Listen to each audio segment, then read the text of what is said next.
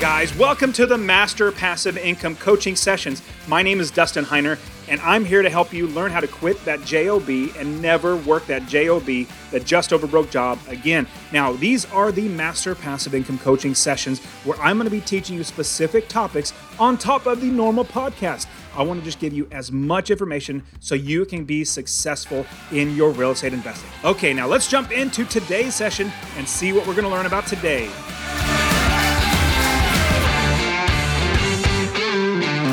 Now, what is private mortgage insurance, or PMI, and how can you avoid it? How much does it cost, and all that good stuff? I want to show you exactly how everything works with PMI because I've paid PMI many times. In fact, I own 30 plus properties, and my very, very first property, I had PMI, and I realized, man, am I just throwing money away? Or I started thinking like that. But let's talk about what PMI is. Hey guys, my name is Dustin Heiner with Master Passive Income, and I show people how to quit their JOB, that just over broke job, by investing in real estate rental properties so they never, ever have to work a job again. And I actually have a free real estate investing course that I want to give you literally for free, show you how to find properties, how to fund properties, how to buy and make money from this real estate investing. Check in the description, go to masterpassiveincome.com/free course. It's in the description. I'll get it to you right away. Now let's get into it. First off, PMI is private mortgage insurance. Private mortgage insurance, it basically is just to help out the banks. That's all it is. The lender, whoever's lending you the money, it is private mortgage insurance that is helping the lender realize, hey, if this person defaults or they stop paying their loan, it's insurance so that they would get their money back. Now, the PMI, what it really comes down to, and the reason why you would have to pay it is because the banks want to be protected. And the way to get out of the PMI is by paying 20% down or having 20% in equity.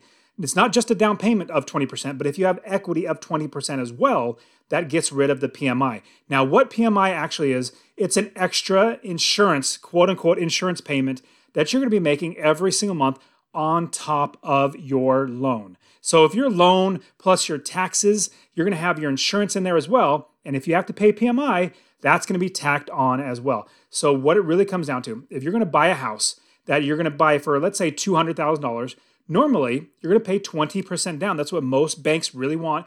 20% down would be $40,000. Now, that would make it so that you don't have to pay PMI, which is an extra amount every single month, which we'll get into in just a second. Instead of doing that, you put down, let's say, 5% down. That would only be, let's say, $10,000 instead of $40,000. Then PMI, or private mortgage insurance, will be tacked on top of that. That would just be another part of your payment. So with your regular mortgage, you're going to be paying your principal, which is how much you borrow, your interest, which is how much they're charging you for this loan, your taxes, your insurance, and your PMI if you have less than 20% down payment. Now, how much would PMI actually be on a normal everyday basis for PMI? Well, normally it's anywhere from 0.5 to maybe like 2.5% of the loan value is how much is tacked on every single month. Now, I would absolutely say that every single bank, every single mortgage company, every single lender has a different rate. So you need to shop around. I'm going to give you a tip on how to get a lower PMI is shopping around to different mortgages. And that's a big tip I'm going to give you, but I'll get into a few more tips in just a few seconds. But as we're looking at a PMI, when you're thinking about how much you're going to pay, if you're shopping around, you might pay as little as maybe like $80 a month, but you might pay as high as like $200, $250 a month, depending on the loan amount, how much you actually have in your loan, and the rate of the PMI that the current lender that you're talking to actually applies to it. So they might charge 0.5, they might charge 2%, whatever it might be, you need to shop around. Now, that's how a PMI works. You don't have to write a separate check. It's literally all in your statement. So you'll get a mortgage statement. It'll have the principal and interest, your taxes, insurance, and your PMI together, and you'll just make one check or one payment every single month, and it'll cover all that. Now, the PMI, what it used to be, it was great, is that after, I think, like 4 or 5 years, 5 years, it would drop off automatically because, hey, you've proven to be a good borrower. But laws or whatever it might be, it literally stays on for the life of the loan. Now, let's talk about how to get out of having that private mortgage insurance and having that extra money literally just being thrown away. Now, I will say, though, that if it takes having PMI in order for you to get a house to have your family in and really start building equity in your own, the value that you have in your house, then it's probably worth it. And I'll give you some tips on how to get out of the PMI after you buy the house. So it's probably, or it very well could be worth it to have PMI. Now, the first way to get out of PMI is putting 20% down. So if you're buying a $100,000 house, you put $20,000. Now, I know not everybody has $20,000, but if you had $20,000, borrowed it from your grandparents or something like that, but you put 20% down, $20,000, then that would not have PMI. Another way to get out of having a PMI is getting a property with a PMI, but then as quickly as fast as possible, refinance out of that loan that has a PMI and get another loan. And the way that you would do that is literally go to another bank, go to a mortgage broker, and call them up and say, I want to refinance my house. I want to refinance my house, and I have 20% equity. Remember, at the very beginning, I told you a trick is to put 20% down or have 20% equity. Now, track with me here, because this is some like professional level stuff.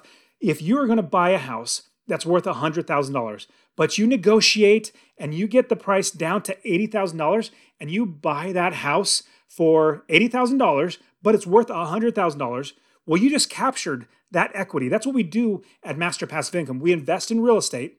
We make money 6 different ways, from passive income to appreciation to capturing equity, just like I just said. Let's say you capture that equity. You bought it for $80,000. It's worth $100,000. You captured $20,000 in equity because you bought it right. You negotiated and all that good stuff. Then after a few months of getting the PMI on a regular mortgage, then you refinance. Get out of that extra PMI by refinancing it with another bank. You automatically have 20% equity. Once you have 20% equity, the PMI goes away when you get into a new loan. Like I said, most loans right now, especially FHA loans, what they will do is they will make sure that the PMI stays on there for the life of the loan, which is going to be horrible because that's just extra money thrown away. So that's another great way to actually get out of the PMI, is to refinance, get out of that PMI. Now, let me give you 2 different examples, one with the PMI and one without. Let's say you're buying a house with $200,000 as the purchase price. Now, if you put 20% down, that's $40,000. Your payments at the current rates would probably be around $775. Let's say round up to $800 a month. Now, let's look at another example where you will be paying PMI on the same house. You're going to buy it for $200,000, but you're only going to put 10% down. That is $20,000 down. Remember, you're borrowing $200,000 for the purchase price, but you're paying $20,000, so you're only borrowing $180,000. Remember, the first example is $160,000 because you paid $40,000 down. You're only paying $20,000 down now, and trust me, numbers get all jumbled in my head too, so if this is confusing you, it confuses me. But you only borrowed $180,000 as opposed to $160,000 because you put $20,000 down. Now what you're going to have is $180,000 borrowed, principal and interest, and you're going to also have PMI. The PMI on top of that, instead of the first example, you're going to be paying like $775 a month in a mortgage. With the higher amount that you're borrowing and the PMI, you're going to be close to like $1,000, maybe even $1,100 with PMI and the increased amount of payments that you're having. And interest will probably be higher as well, because if you don't put 20% down, you have a higher interest rate because banks don't look you as favorable. They say, hey, if this person has 20% down, let's give them a better interest rate. They don't. We got to make our money back faster, so we need more interest. And I have bought many real estate rental properties. Now, I literally have 30 plus properties now. I bought many properties that I've actually had PMI on them, but then I refinanced, pulled the cash out. So I've literally done that. Now, every single one of those rental properties, I absolutely make $250 or more in passive income every single month. And with that, I make money. It doesn't matter if I have PMI because my tenants are paying for that for me. And I totally want to help you guys out. I have my Real Estate Wealth Builders community and membership where I have 5 courses for you. I have group coaching. I have a student success program, networking, mastermind, all that stuff literally for you so that you can learn how to invest in real estate. Go to masterpassiveincome.com/wealthbuilders. It'll be in the description as well, but make sure you get that. Also get my free real estate investing course. I will see you guys next week. See ya.